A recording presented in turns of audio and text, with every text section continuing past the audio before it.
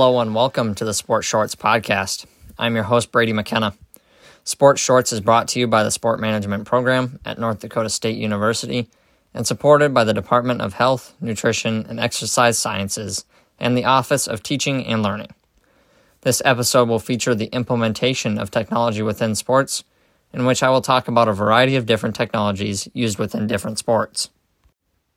Technology in sports has seen some very key advancements within just the past few decades, but the technology from years ago is the reason why we have these new advancements.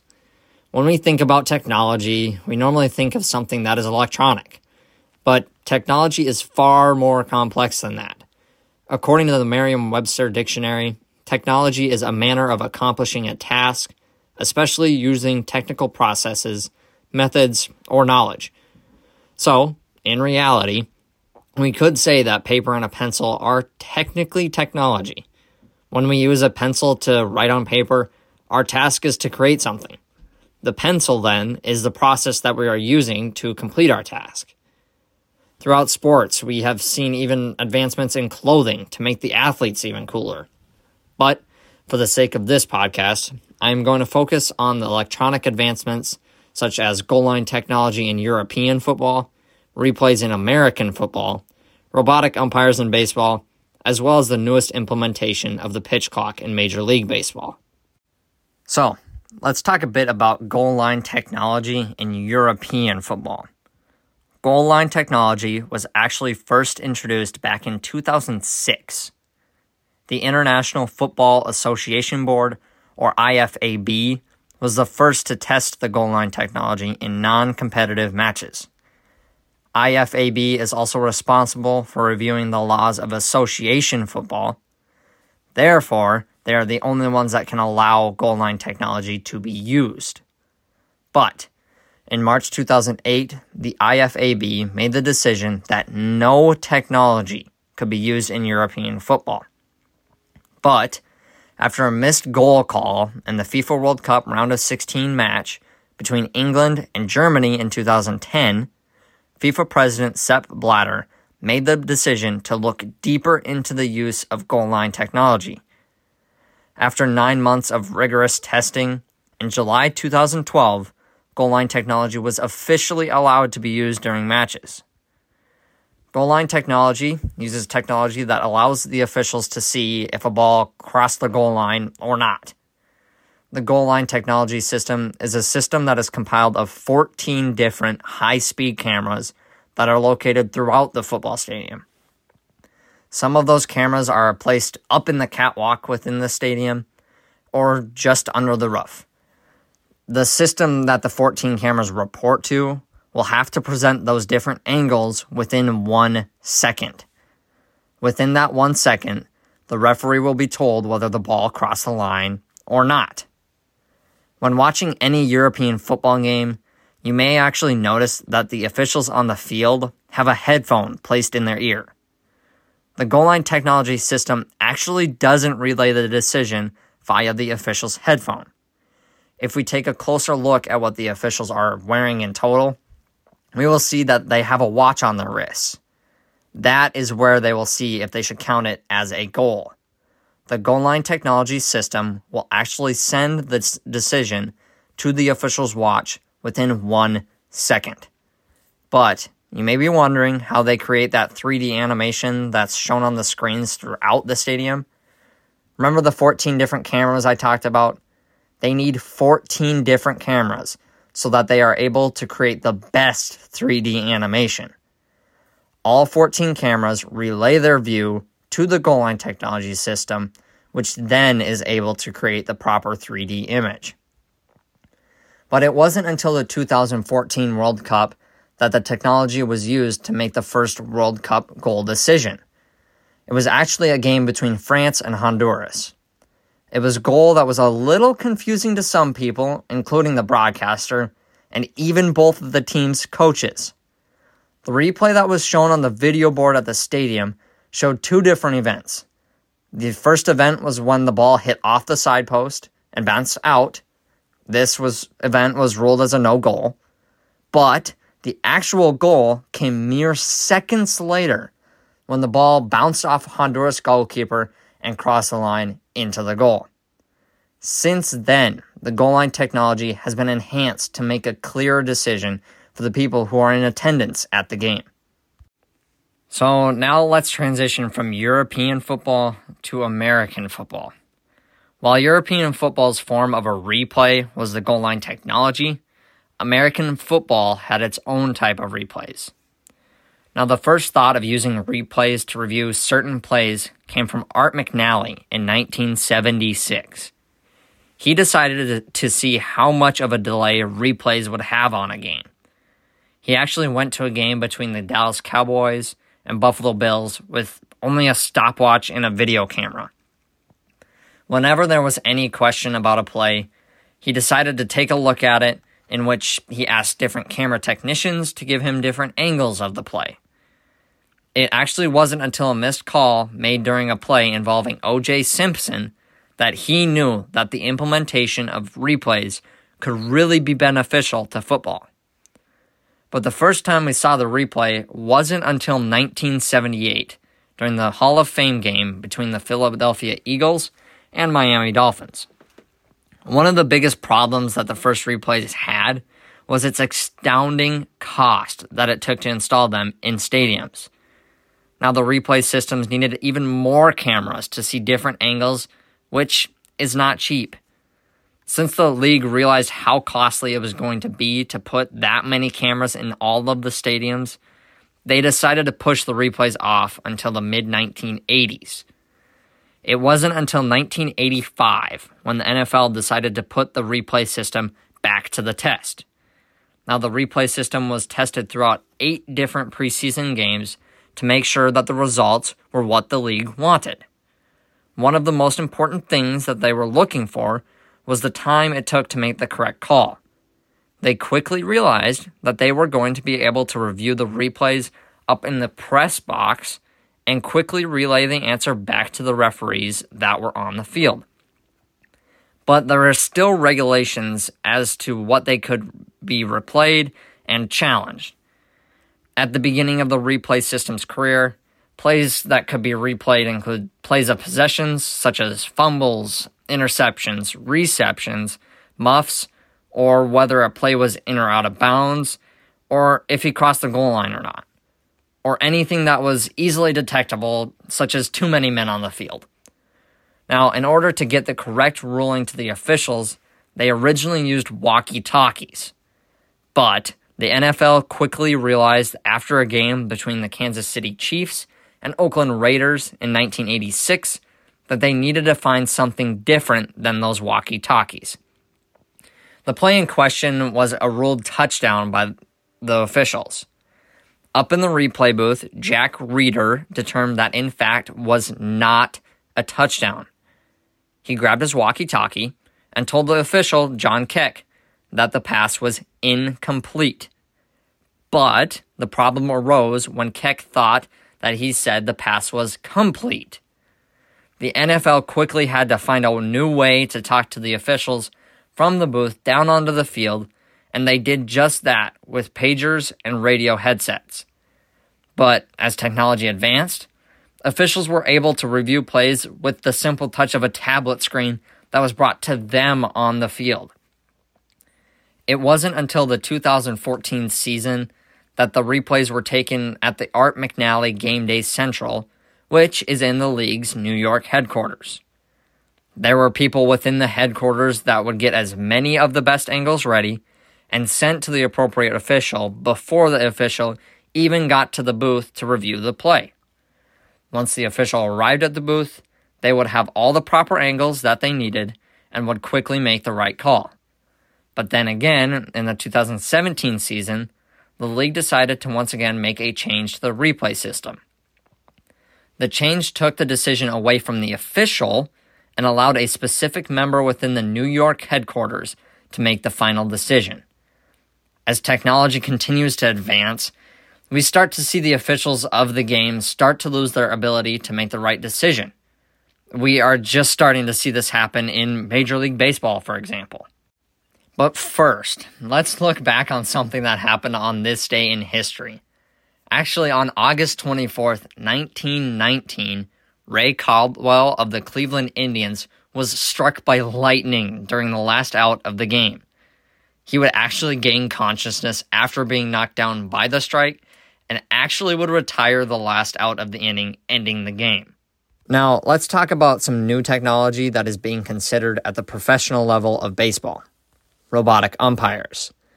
The first robotic umpire technology was used in the Independent Atlantic League during its All-Star game in July of 2019.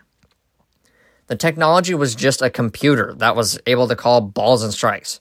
Seems simple enough, right?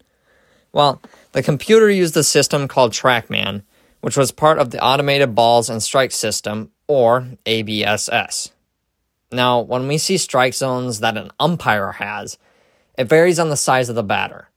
Now, TrackMan is actually able to adjust to every batter's size as well as their stance to adjust the strike zone. This means that if there's a batter who is 6'7", he won't have the same strike zone as someone who is 5'7". TrackMan is actually placed above home plate by the press box. It is a box that uses 3D radar technology to analyze each pitch that is being thrown. Well, TrackMan is actually being used in two different ways at the AAA minor league level. Half of the stadiums will use the technology to call all of the balls and strikes, while the other half will actually use it as a challenge system. Now, that challenge system will allow teams to challenge a call that the umpire has actually made. But how exactly does this new technology work? Well, let's talk a little bit about that. So, once a pitch is thrown, TrackMan will identify whether the pitch is either a ball or strike, depending on its location. Then, it will record the call and relay it down to the umpire. Well, at first, the umpires were experimenting using headphones like Apple AirPods, but quickly encountered issues with low battery life before the game was even over. They were trying to use AirPods so that they could maintain that wireless connection that everybody wants. But since they couldn't maintain wireless connection, they had to go to the next best option. They had the umpire wear an earpiece that had a wire that connected to the iPhone that was in the umpire's belt. This allows the umpire to not have to worry about any battery life. Now, the iPhone that is in the umpire's belt is connected directly to TrackMan's data, which allows the proper call to be transmitted between the system and the umpire. So, to keep things simple, the umpire will hear a call in a male voice, ball, or strike. The umpire will then make the physical call behind the plate. Now, one of the first questions that was brought up was actually about how much of an impact the system would have on the length of a game. As we all know, Major League Baseball has long games, over 3 hours at points. Well, TrackMan's 3D technology is actually able to make the call almost instantaneously. Once the ball crosses the plate and is able to be recorded by TrackMan, the umpire receives the correct call. Now, this doesn't mean that an umpire can just sit behind the plate and not do any work to make the right call. Any new technology is prone to having some issues. The umpire still has to pay attention and make any calls that are an obvious error that TrackMan may have made. Like, this could be a ball bouncing in the dirt and coming back up into the strike zone before crossing the plate. Well, TrackMan might accidentally say that it is a strike because it crossed the plate as a strike. But the ball bounced before the strike zone, meaning it is a ball. Now, obviously this is going to impact everyone who is involved with the baseball team, especially those players. These players that are in the minor leagues where TrackMan is currently being used are expected to perform to the best of their ability. The majority of these players' end goal is to reach the higher levels of baseball. But how does this new technology impact them that much? It's very simple, actually, because everything that the player is doing is going to matter. Every at-bat matters. Every pitch matters. Every run matters. Everything matters. So, if the strike zone starts to matter so much that a pitcher misses a strike by a millimeter, they could never get the chance to play at any higher level. Now, if a batter continues to get walks because of the pitcher missing a strike by such a small margin, they too might never get the chance to show off their hitting capabilities. Now, those people who are against the TrackMan robotic umpire strike zone argue that implementing this technology removes a large human element from the game. For many decades, the game has seen many human errors. I personally would argue within the last few years, one specific umpire by the name of Angel Hernandez has made his case for being the worst umpire of all time. But we all make mistakes. Isn't that really what we all as humans do? We're never going to be correct 100% of the time.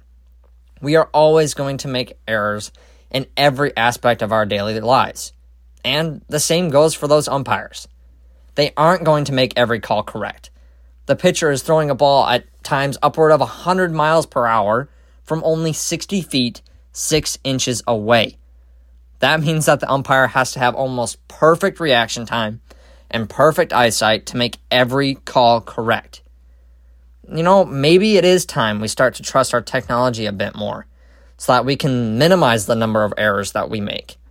And who knows, within the next few years, umpires might not even be needed anymore. To stay along the lines of technology being used in baseball, let's talk about the pitch clock that the MLB has decided to implement this year. First, I want it to be clear what the rules are and what happens if they are broken. So, here are the rules. The pitch clock is set to 15 seconds when the bases are empty and increases to 20 seconds when there is a runner on base.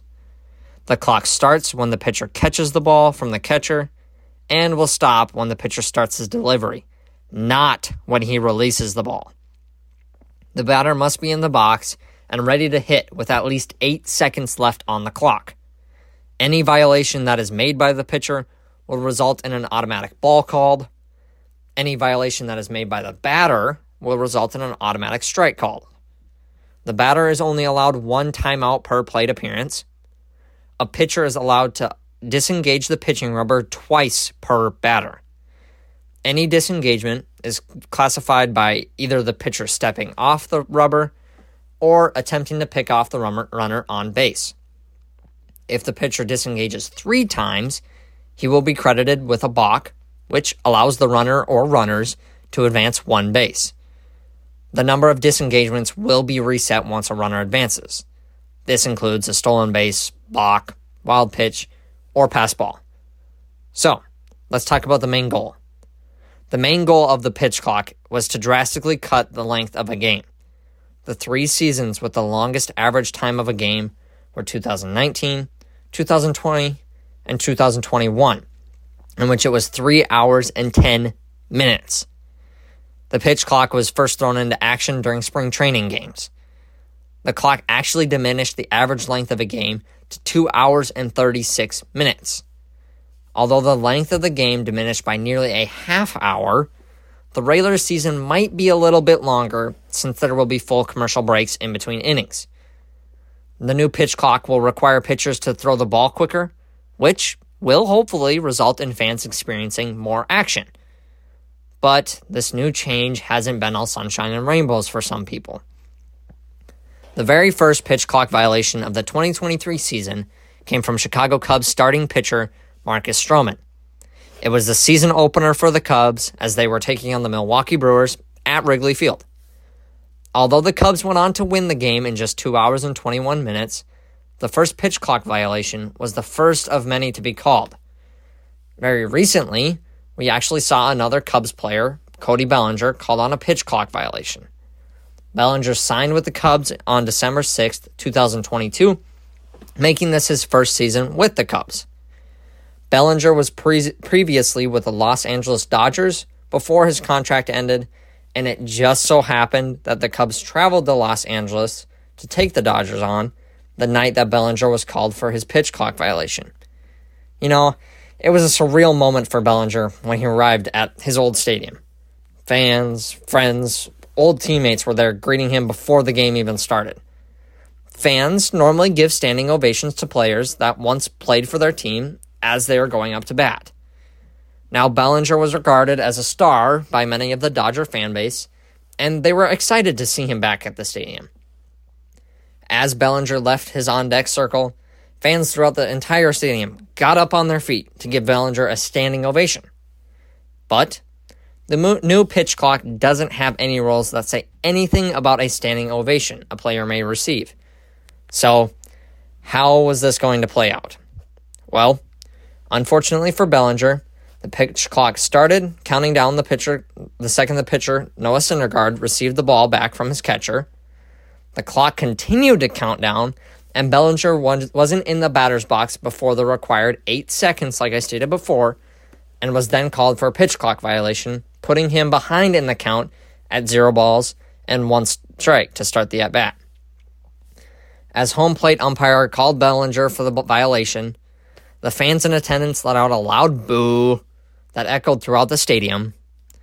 Now, although rules are rules and we do have to follow them, there is a point where we need to, quote-unquote, read the room, like the Dodgers announcer Joe Davis stated after the violation.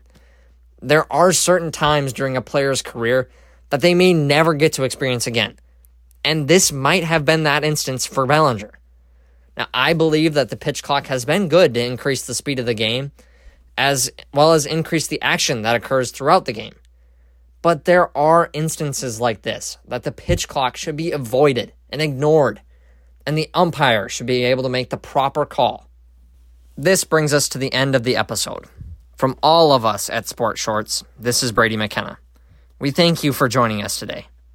Be sure to tune in next time for more sports stories from the NDSU Sport Management Program.